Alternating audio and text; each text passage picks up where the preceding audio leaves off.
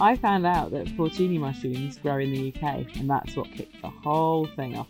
That was probably 18 years ago now, maybe 18 or 15 years ago. I was sort of after uni sometime, and I was watching a programme, and it may have been River Cottage, it may have been Jamie Oliver. I remember seeing both of them at one point, and they went and found porcini mushrooms. That was Lisa Cutcliffe, who joins us on the podcast today. We had a really, really good chat. Lisa's a forager, and who doesn't want to get free food? We had a fantastic chat about all things foraging, how she got into it, and how you can get into it as well. She gives some great tips. So I'm standing in what we call number 10 greenhouse, is right at the back of our nursery. I've done the introduction to the podcast from here before, and it's where we do all our displays. We set them all up, and if you've watched any of our videos on YouTube, that's where they're filmed in. And I'm looking at our Hampton Court display, which is 15 foot by 15 foot. It's about half finished now. We're a week off actually going to Hampton Court and setting it up, and we've just come back from Gardener's World and Chatsworth as well. So we won silver gilt at both. We actually got, they call it a silver mirror at Gardener's World. We got silver as well, where we displayed all of our grow kits as well. So really, really happy. It's been a fantastic season so far, and we're looking to top it off with our last show of the year, which for us is Hampton Court. So if you get along there, make sure you come and say hello. Without further ado, let's start the podcast. Hi, you're listening to Plants and Me, the podcast that is all about plants, gardening, and the people who are passionate about them, with your host, Alan Lodge.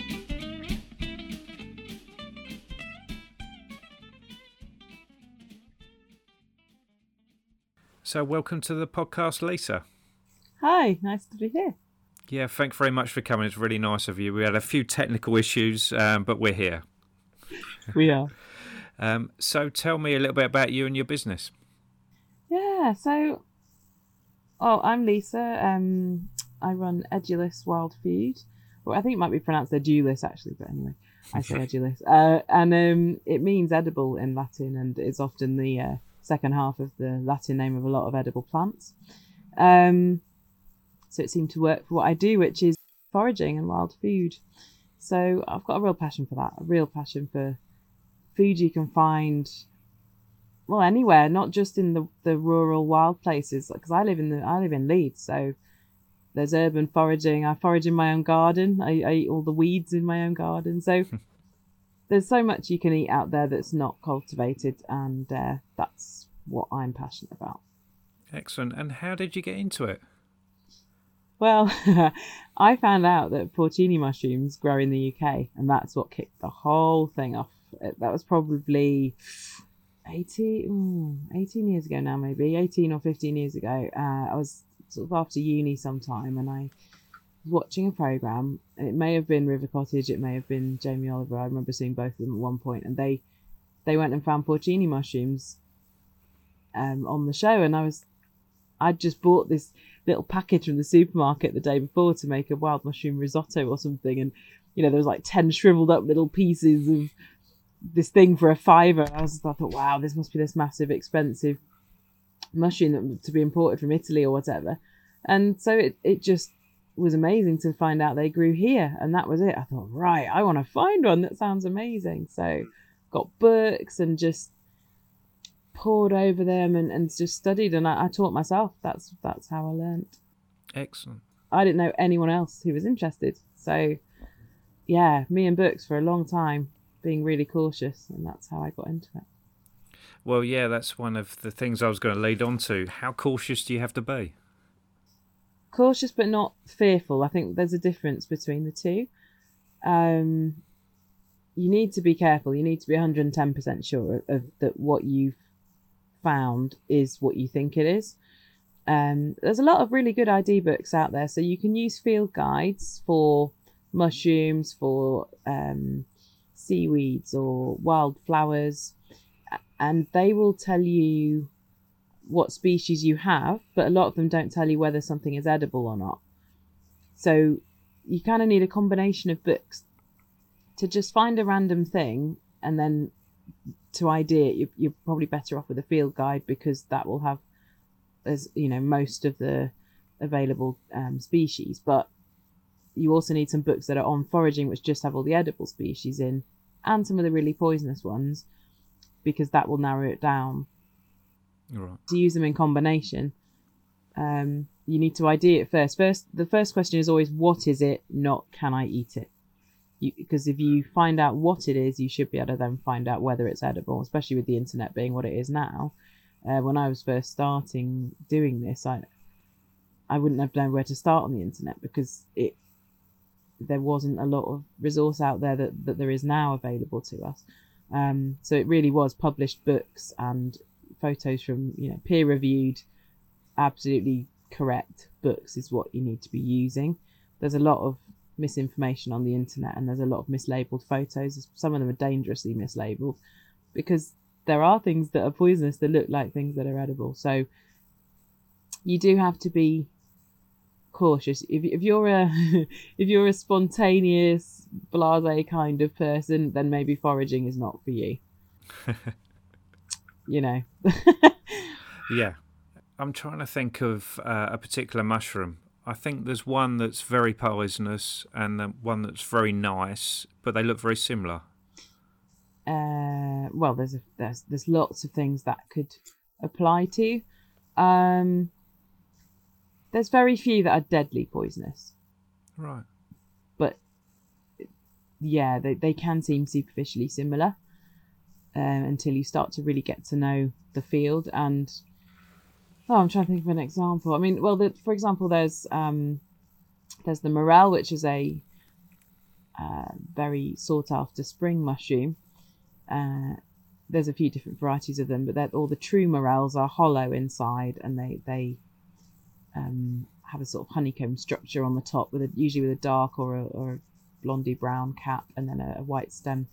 And if you cut it in half, it's completely hollow. And there's another one called the false morel, which isn't. It's sort of solid inside, and you wouldn't have that clear empty space in the middle of it. And the turban fungus, or the false morel, is very, very poisonous. Whereas the morel, as long as you cook them, they'd be absolutely edible. So yeah, you need that. Superficially, they could look quite similar. So there's lots of examples of that kind of thing. Right. Okay. Yeah. And when you talk about poisonous, are you talking about purely only when eaten, or is it to touch as well? Largely, nothing poisonous will get through your skin on contact. So certainly with fungi, I don't believe there's any need to worry about handling them. It's just don't go licking your fingers and things. But so few of them are that poisonous, like really very few compared to the 10,000 plus. There's probably way more than that of species of fungi and that we know of in the UK. Oh, just in the UK, there's that many. I mean, the number keeps changing all the time. I think there's maybe like 4,000 that are the macro mushrooms, so they're actually sort of tangible fruit bodies, rather than little tiny slime molds or crusts and stuff. So yeah, there's, I don't know, say 4,000 sort of tangible that's something that you would recognize as a mushroom. And a lot of them are just little brown jobs, like with birding, it's very similar. A lot of the time it is just, little brown job. But what I have done is gone and learned all of the really edible mushrooms and all of the really poisonous mushrooms. And that was when I felt like, okay, I kind of feel like I'm standing on my own 2 feet here with this. This is just with the fungi. I mean, I'll go into plants in a minute as well, but if I could, I just had a repertoire and I know what I was looking for, and I just sort of ignored everything else for a while and focused on looking for the ones that had the characteristics that I wanted. And then if I knew that an edible had a potential lookalike, then you just study it really hard. There's all these different attributes that you can use to help you identify a mushroom, and you would do the same with plants or anything else. And certainly to start with, I would suggest that you want all the expected ID features to be there. Later on, you can get more discerning that sometimes things are a little bit variable, but it's that because of X, Y, Z. But when you're starting out, to be absolutely, in terms of that caution, make sure that all the expected ID features are in. Yeah. Okay. And you said you did it straight after studying. Did you study anything like this? I actually did biology, but we didn't do anything on this sort of front. No, we didn't. It helps a little bit with just sort of understanding nature a little bit. But actually, a lot of this was just out of my own interest, and we didn't cover any of this in my degree or A levels or whatever before. I've always just been fascinated by nature, and a lot of what I apply with the foraging has actually come from my childhood.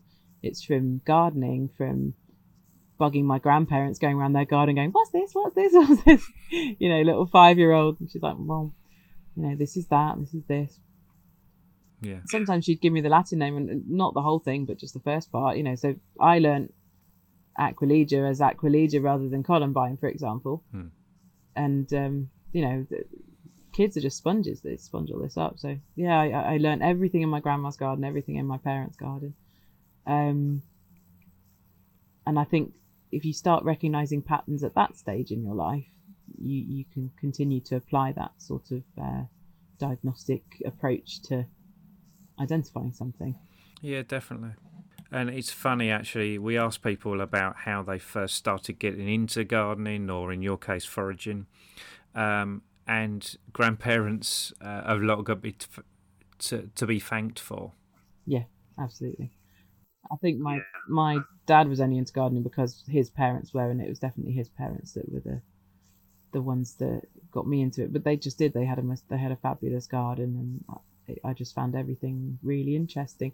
But then even in my own garden, like, I'd watch out for birds, and I'd sit and write down which birds I'd spotted from the book that we had, you know, and that was just what I was like. So, I mean, I did lots of other things as well. I was into all sorts of things. I love art. I love taking pictures. I love being outside and whatever. So, yeah, but we had field guides for everything except for fungi.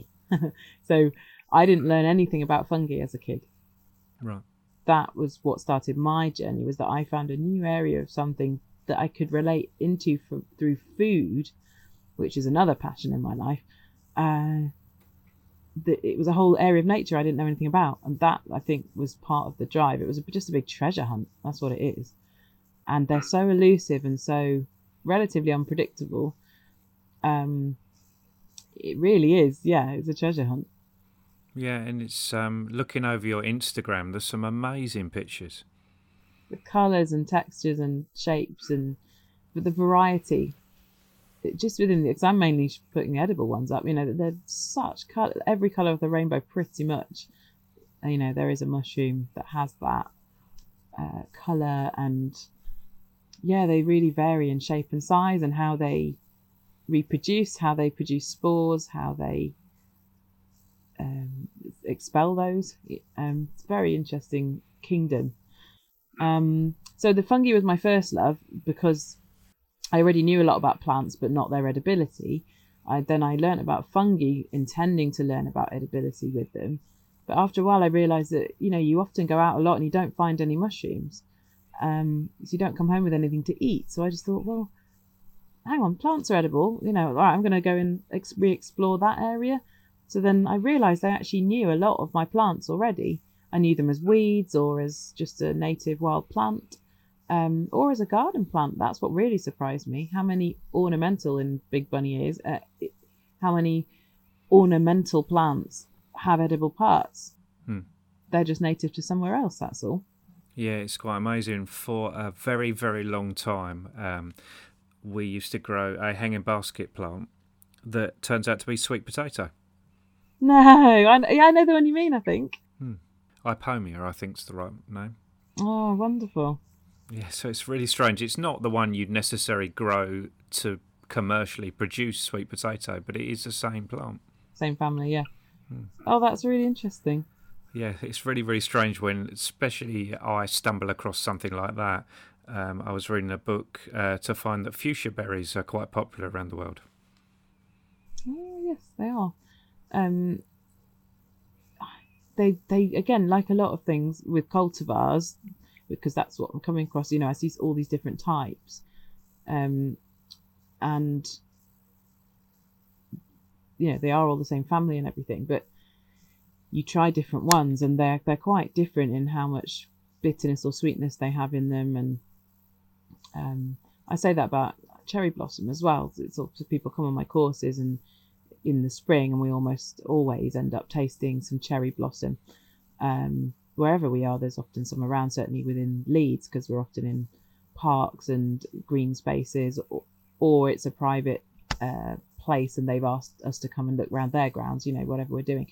But there's often cherry trees, and they're really variable, because you've got the sort of wild type with just the simple 5 petals. They're white, they're quite small flowers, but then you get the big showy multi-petaled pink ones, and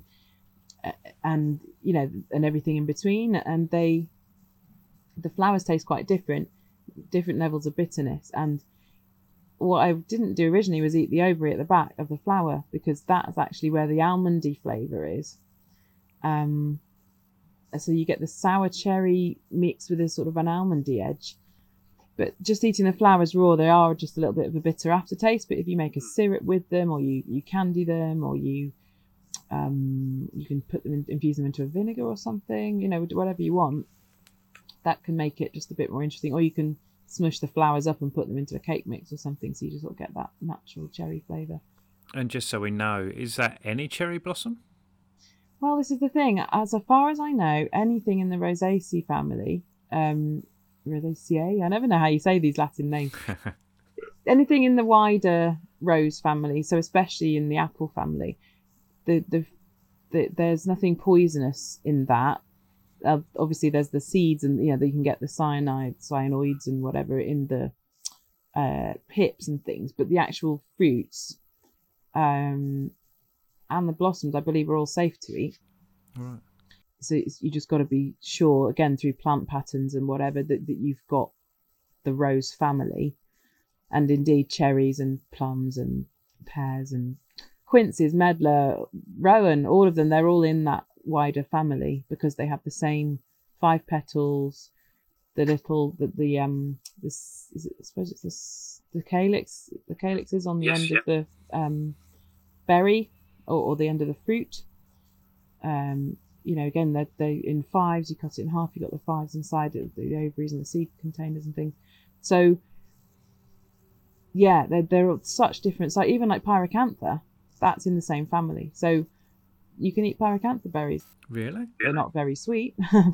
Need to be put with sugar and stuff. But yeah, once you realise that, it really opens up what else is out there that might be in that family, and people have been exploring these different things. But yeah, which cherry blossoms are all fine to eat, as long as it's a genuine cherry. So I'm not talking like bird cherry or cherry laurel. Don't go by name. You've got to go by actual plant family, just to be clear on that, because I don't know if bird cherry is poisonous, but it's certainly not edible as far as I know. And cherry laurel, which is again a completely different thing, is definitely got the berries are definitely poisonous on that. But if you've got a genuine prunus cherry tree, then the blossom is edible. Interesting. I didn't know that. Yeah. And again, you can just put it on top of cakes and stuff. You don't have to actually eat it, but at least it's something is not. It is edible. I think I don't want to put anything on food that's not edible. You don't need to expect people to know what to pick off. Just because it's pretty. I don't agree with that. Yeah. Okay. And so you say you're in Leeds. So on a Saturday morning, you put your boots on and go out and do some foraging. What do you look for first? It depends what time of year it is, and what I've had recently, what I've not had for ages, what's just coming into season and I'm excited about having again. You definitely you really feel in tune with the seasons when you're foraging, because you just can't have everything all the time, or most things. So I find myself looking forward to the next batch of species that come back out, that I haven't had for 9 months, 10 months. It's lovely. I really enjoy that part of it. The rhythm of the seasons is much clearer than it is getting things from the supermarket. Yeah. So I don't know, so if I went out this coming weekend, we've had an early spring. So actually, first weekend in April, for example, I would be expecting blossoms to only just be emerging. I'd be starting to look for magnolia buds or the remains of some scarlet elf cup mushrooms, maybe, which are these little red cups that grow on twigs, like willow twigs in the damp places. Greens, so the wild garlic is probably just sort of in bud at this point and early leaf. So the leaves are great for pesto and for lacto fermenting into a sort of pickled version of the leaf. That it's not strong in vinegar though, it's sort of much more complex. You get rid of that up front hot raw garlic flavour, and you end up with something a bit more complex, which is just lovely with cheeses or on oysters or something. That's really amazing. And the buds as well, the unopened flower buds on wild garlic, they're so good, because again, if you lacto ferment them and then pickle them, it's like a slightly sweet pickle. They're just divine. They go down really well on my courses.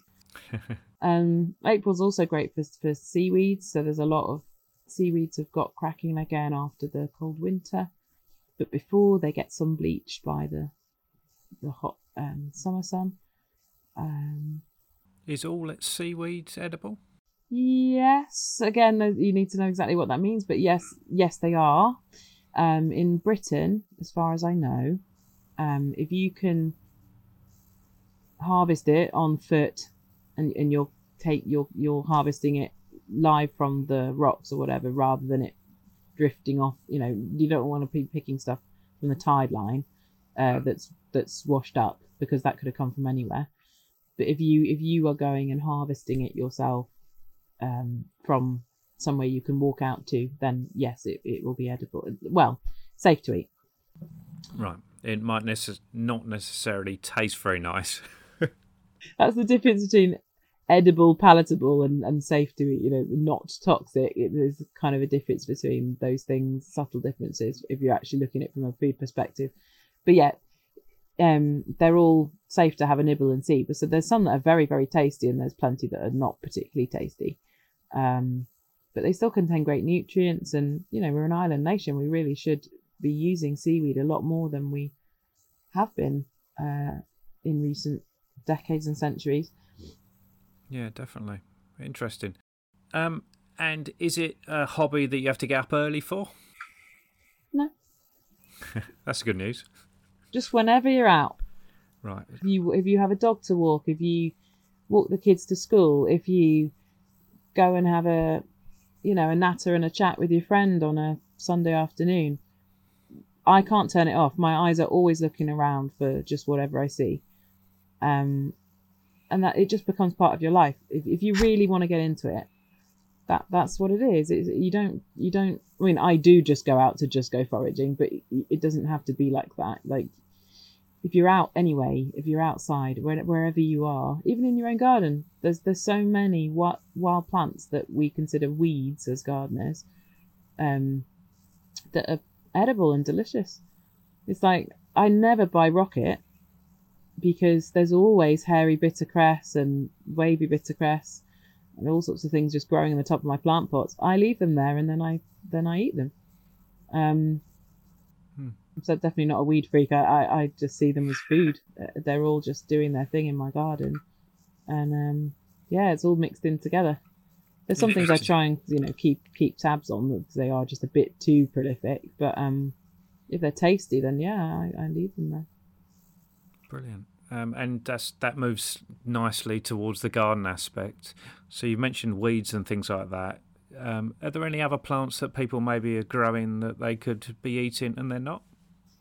Well, let's start with the weeds section, because I think there's a few things that are very much maligned that actually maybe you could be eating, instead of always fighting, like ground elder, for example. The new leaves of ground elder are delicious in salads in the spring.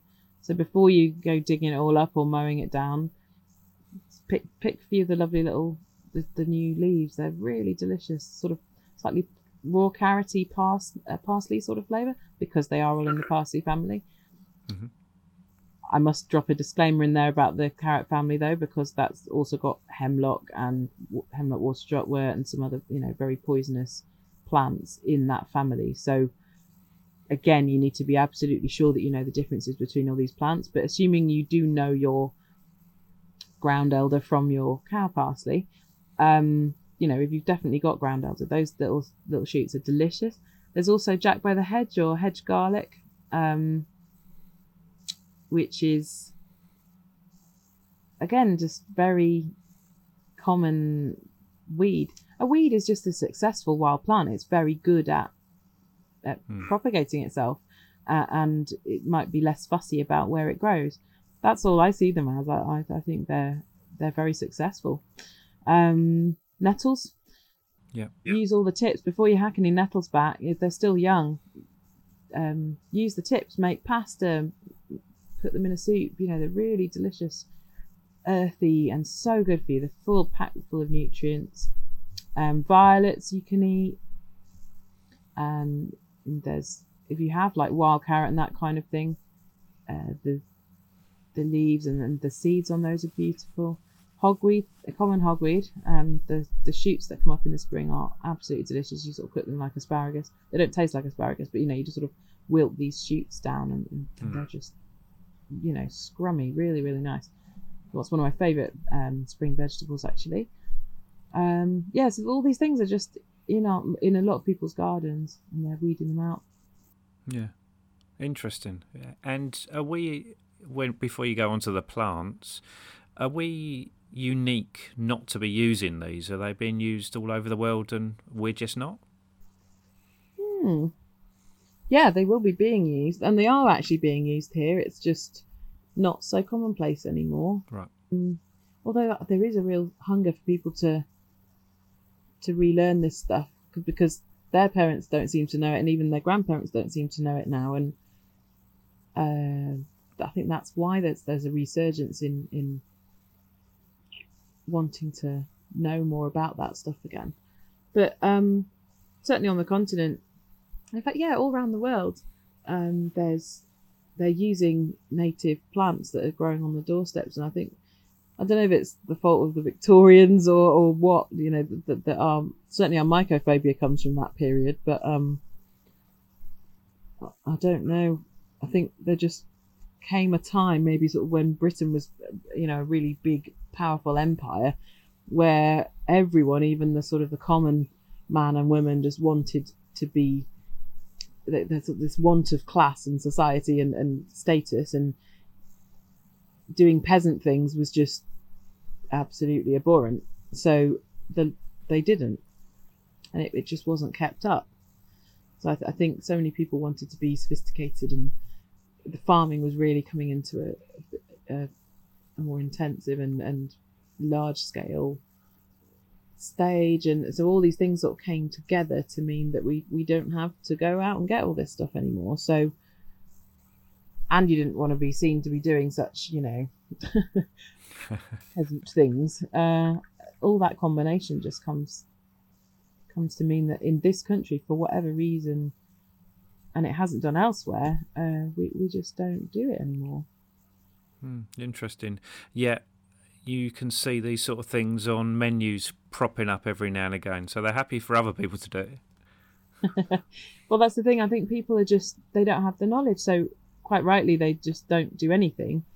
And actually, if you don't know anything, then obviously you don't want to do anything. But what I think people are amazed by when they, for example, when they come on a course, or if they have some other way of finding out a bit about it, they realise that it's not so big and scary. It is vast. If you really don't know anything about plants or anything out there, then yes, it would seem very daunting. But you just start small. Start with something obvious. Start with something with no poisonous lookalikes, and that's just how it is. Learn 1 or 2 plants a year if you have to, and be sure about those, and then that's how you build your repertoire. Even if you just make elderflower cordial, you're foraging. And that's sort of what I want to sort of introduce to people, really, is that you don't have to know everything to be able to eat a few good things. Even blackberries, like that just breaks my heart when young families, whatever, come on my courses, and that they'd love to go and do this stuff with their kids, but they're just not even sure enough of a blackberry. Really? Yeah, certainly in this big city like Leeds, where there's a lot of deprivation and whatever. But actually, it's not just that. It just depends on the sort of the history in your family as to whether that was something you did in any recent memory. I grew up picking the things I knew off of the hedgerows, and that was just part of our life, sort of in a quiet little village in Hampshire. But that was because I was taught by my parents. It didn't come from school. It didn't come from anyone else. So yeah, my dad would make elderberry wine, and I knew a few things. Yeah. But that was all we did. Yeah, it's interesting, isn't it? It almost takes you back to the famous question about where does milk come from? Yeah. I don't know if you've heard that story about they asked 20 children in a London school where milk comes from. Most of them said Tesco's. I heard one about the same with carrots. Like, most of them had absolutely no idea that carrots grow underground, that they're a root, or that they're even a plant. That just hadn't even equated the two things at all. So it's, again, very similar. How it will disconnect. Indeed, yes. So going into the more ornamental plants that people grown on purpose rather than the weeds. Yeah. So things I routinely forage, which is easier to do in a city because there's lots of municipal planting and whatever. So things I suppose would count as non-native and intentionally planted.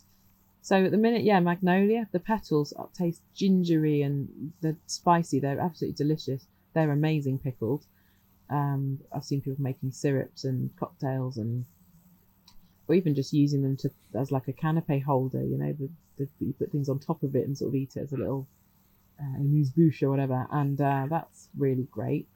That's usually I think they're all like, well, I haven't heard of one that isn't, but again, I don't know all of the species from all around the world, so I don't want to say all magnolia are edible, but I certainly know grandiflora, liliflora, and it's Solangiana or something. Oh, you're out of my expertise with shrubs, I have to say. Big proper flowers on them, and I think some of the stellata ones are edible. I'm sure that they're all sort of the same kind of thing. Again, the petals are just delicious. So I tend to use liliflora usually. I think very pink ones, big straight pink blooms. They're just delicious. And again, you just wouldn't expect it. Another one, what's it called? Himalayan honeysuckle. It's also called chocolate berry or chocolate berry. And again, that's exactly it. The berries, they're so squishy when they're ripe enough to actually taste nice. They're so hard to pick without squidging them, but they sort of grow in these crazy bracts that hang down like big tassels with rosettes that go down and down, getting smaller and smaller on these tassels, and they're bright pink with these dark purple berries. I don't know if people know what I'm talking about, but I'm sorry, I don't know all the Latin names. But yeah, it's called Himalayan honeysuckle. Is definitely one of its common names. And those berries, that you eat it and it's like, hang on, it's bitter like coffee or burnt caramel, but you also get this sweetness, and it is that like cocoa chocolatey caramelly flavour. It's very unusual, but that was a revelation when I tasted that. Interesting. Darwin's barberry, so Berberis darwinii. Right. The berries on that are delicious. They make a fabulous jam or vinegar again. Need some gloves for that one. Well, you say that, but actually they're brilliant because all the berries hang down in big bunches below the branches. So you can actually just go along and pull all the lumps of berries off. And unlike trying to pick gorse flowers or something, you don't get too spiked. It's pretty good. I think it's more dangerous picking sloes. I get much more spiked doing that. Quinces, so your ornamental quinces. I think, we're aware of the sort of pear-shaped fuzzy yellow ones, the big hard yellow fruits that grow on a proper tree. But actually you can also eat the low-growing shrub variety, the sort of japonica quinces. which typically have a bright red flower, but you can also get white and pink and a slightly peach colour. And they have, again, sort of knobbly but rounder yellow fruits. If you've ever had membrillo, the arte de membrillo, the quince paste that you get with like manchego cheese and then sort of tapas and cheese boards and stuff, that you can make a very good version of that with those japonica quinces. And they are just planted all around like shopping estates and business parks, and they're just everywhere, and the fruits are just sitting on the bushes right through the winter until finally they rot in the spring. So you can still pick them in February, March in some places, and they're fine. They're really, really hard, so you need to, cook them down. And then as you cook them, they go from yellow to like a peachy, pinky orange colour. It's beautiful. So again, you can make liqueurs and gins and things like that with them. But I always just make quince cheese because it's delicious. I could go. I mean, there's loads of it. Mahonia, same thing, very similar to the barberry family. Okay. There's just loads and loads of things. Excellent. And with regards to where you're picking, obviously in your garden, you know what's been there, you know whether you've done anything spray or anything like that. But if people are out and about, would there be something they need to watch out for? Yeah, you need to use your common sense in public spaces. For dogs and things, of course, but also the distance from roads. And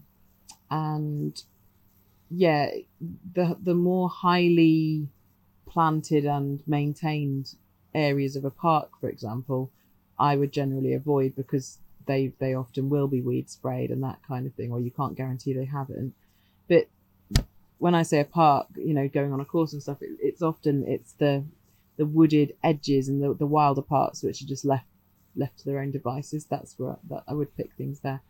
And often you get loads of crabapple trees, and there's just tons of stuff just planted around these massive spaces, and just taking a few, it's just doesn't make any difference to anything.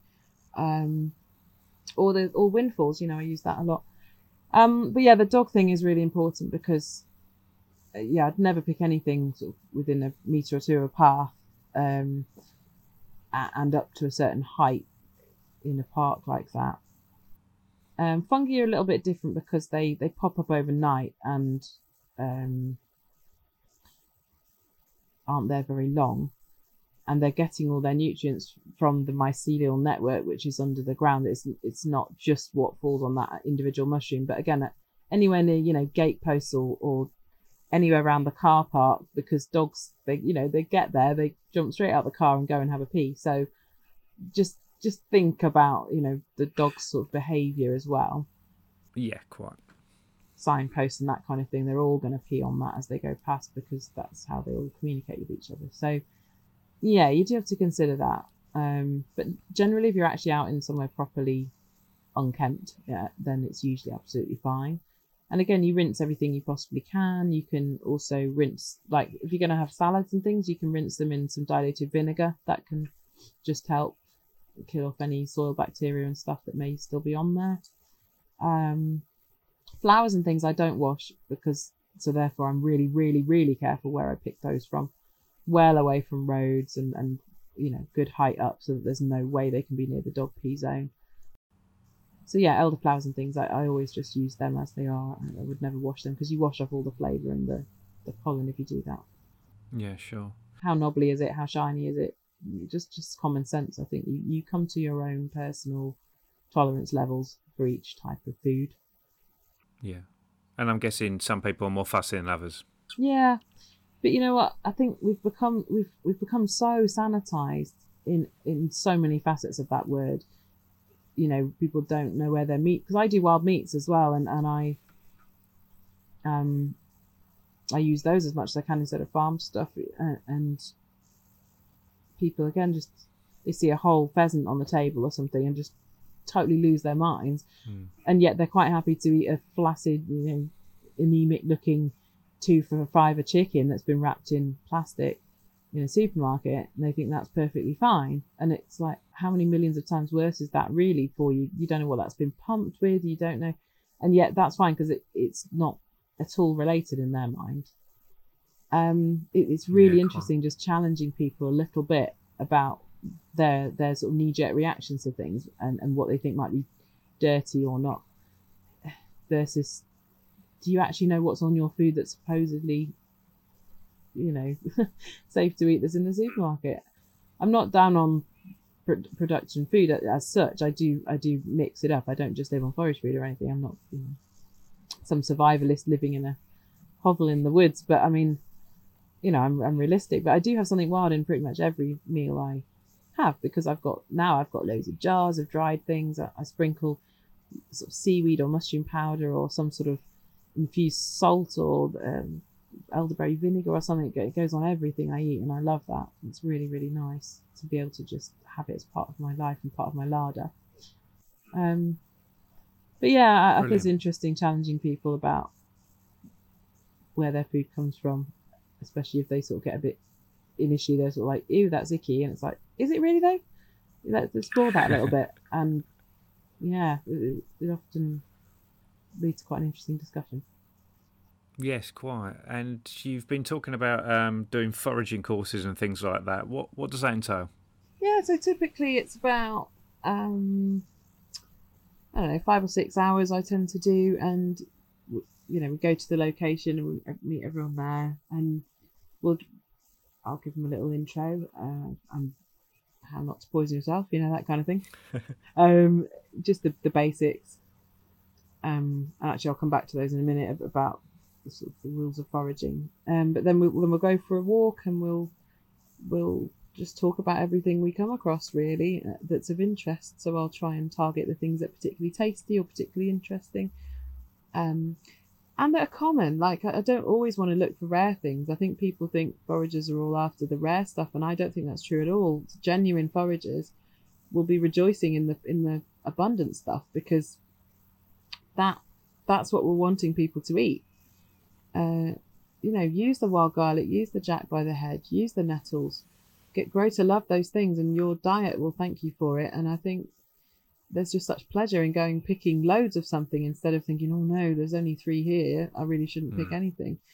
Anyway, so that's what it's all focused on, giving them the confidence and the tools that they need to be able to go, and at least I would hope that they could pick 5 things confidently after a whole day out with me. So we'll stop and sort of eat our packed lunch or whatever, and then we'll carry on, and then afterwards we have a little cook up at the end. So ideally we'll have found some mushrooms and things as well, but if not, then it's plants, or if it's a coastal walk, then it'll be seaweed or maybe some shellfish or something. And you know, I'll have brought some bits with me and whatever, and a stove and or barbecue or whatever, and we cook up some tasters with what we found on the walk, which is really, really nice. So you've gone and picked that yourself, and then now you're eating it maybe half an hour later, and it's just brilliant. There's something about the whole experience, and eating outside and taking your time over things. And in generally speaking, is it the first experience people have had of that? A lot of the time, I don't know. Some people have been dabbling, but now really want to know more, and they've got lots of questions they've come across whilst trying to learn by themselves, which I can fully appreciate, because for the first 8 years that was me, not having anybody to ask. But then others have never done it at all and just think it's going to be, we might look at like 3 plants or something. When I show them like 50 things you can eat in one park, I think they're pretty amazed and overwhelmed, and then they're like, wow, okay, I need to go away and do a bit more on this, and then sort of come back again once I've digested some of this stuff. And you know, I think everyone's at a different place, and some are coming very much from, I'm only interested if it's edible. Others just want to know what's around them and just learn what things are and be able to discuss that with their kids, or what they can use for natural dyes, or what they can use to make paper out of, or which trees they can tap. You know, there's all sorts of things people come wanting to know. Yeah. It's fascinating. Brilliant. Excellent. And how often do you do it? Is it a seasonal thing, or you do it all year round? Seasonal.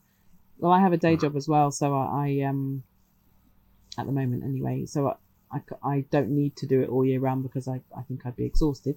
But I I do it so mainly spring and autumn are the big seasons, but I do some stuff in the summer as well if it's been raining enough. Otherwise, I go away in the summer and go and do my own foraging elsewhere and sort of forage travelling, and then come back and then the main months would be April, May, June, and September, October, sometimes into November as well. Okay. Whereabouts do you go away? Well, you see, because winter starts earlier up north, I sort of go up to Scotland, and so they're already getting some autumn mushrooms up there by sort of July, August, which is brilliant. So I go and get my fungi fix a bit earlier up there, or I go south back to Hampshire because there's always amazing fungi to spot in the New Forest and ancient woodlands down there, and it's just all parts of the country just have a different mix of plants, and there's some things I can't find in Leeds, and I love spending time on the coast, and I love just being in these different mountain regions, and totally different things grow up there. You get your bilberries and your wild cranberries and all those kind of alpine almost type things, and then you go down to Cornwall and it's just completely different, and you can eat stuff all year round down there because it's so warm. It's just completely different. And let's go around meeting other foragers, and I've got a van I kitted out, just an old builder's van I've just kitted out with a really decent bed and I just bimble around the country in my van and go foraging and go fishing and go spooting, which is razor clams, spoot clams as they call them in Scotland, because they spoot the water at the top.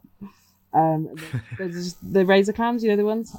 There's a very I do, time and tide when you can reach them on foot, which you can't normally. So that's a big seasonal treat for me. Go razor clamming. That's spring as well. So much to love and enjoy, and it's such a varied topic. So there's always just lots of lovely things coming out every month that I look forward to because I haven't had them for a while. Brilliant. And a few questions we ask everyone, and maybe geared towards foraging for you rather than gardening, but is there a particular tool or a bit of equipment you always have with you? A folding knife, it's my foraging knife, and my creel. So I've got what looks like an old fishing creel, but that's my foraging basket, that's on a strap. Pretty much don't go anywhere without those somewhere in tow. Yeah, excellent. Because that's the basic tools you need, really. Yeah, and it's not a specific type of knife, it's just a folding knife. I'm actually using more, I've sort of gravitated more towards like a pruning knife, actually. So it is a gardening knife that I use. You can get these mushroom knives with the bristles on the end and stuff, but they just get bent and get annoying for me. Also, you need to know the UK specifications on knives. So it needs to be under 3-inch blade, and it must fold. And you obviously need to be carrying it for a purpose. So you need to bear all that in mind as well. But yeah, most of those sort of slightly bent pruning knives are the ones I'm using at the moment. And often they have a loop on the end, so I can just sort of stick them on a bungee, because the amount of times I lose them. So that I now just have them on a bungee that I can clip to my walking trousers or whatever, and then I haven't lost the knife since. So that's really great. Excellent. And when you first started, you mentioned loads of books, or you're reading lots of books and stuff like that. Was there a particular book, a particular person that really got you out there and really get into it? There's a few. I definitely have a Wild Food Heroes list of people who really inspired me and still do.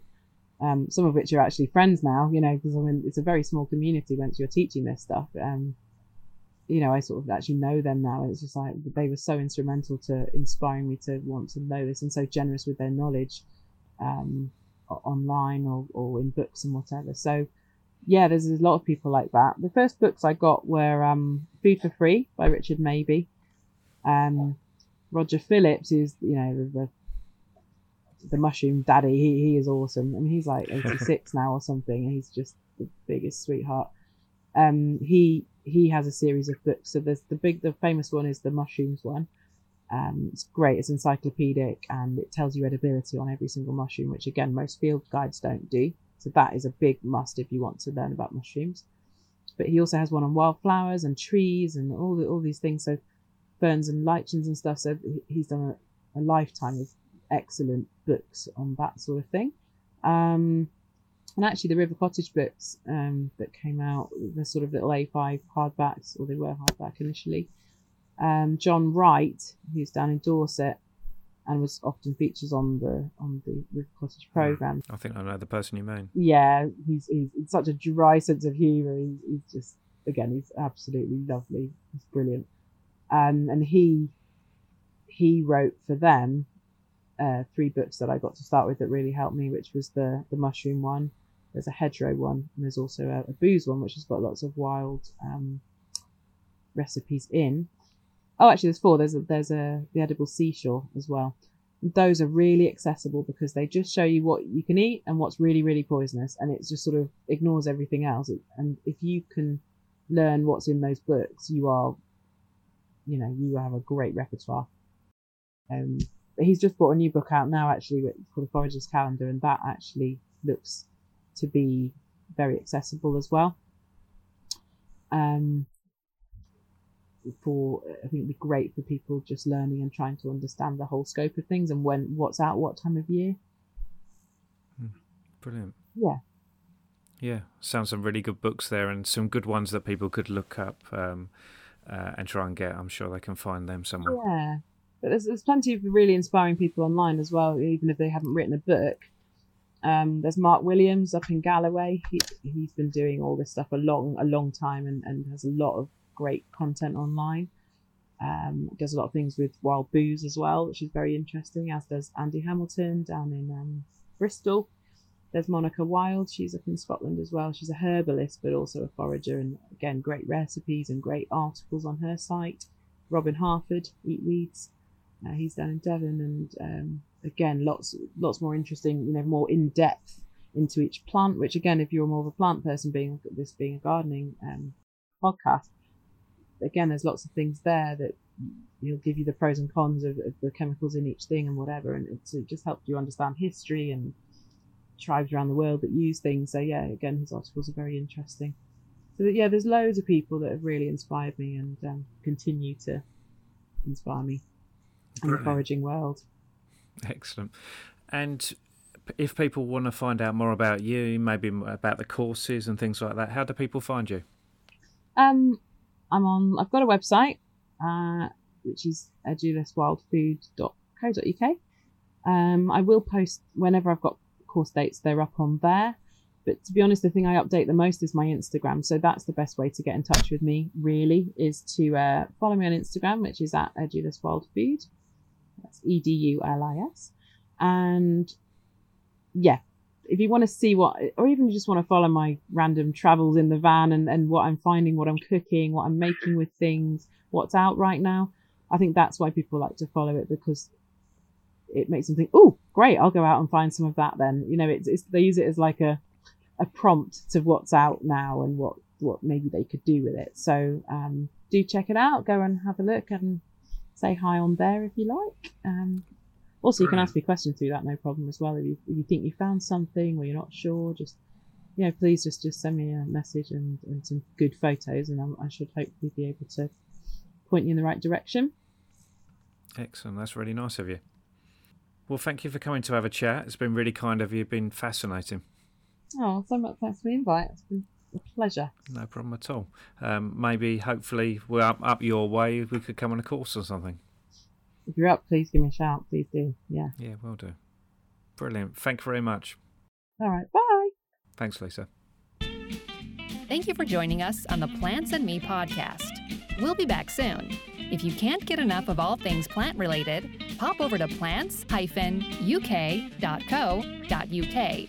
And if you enjoy our podcast, don't forget to subscribe and rate us.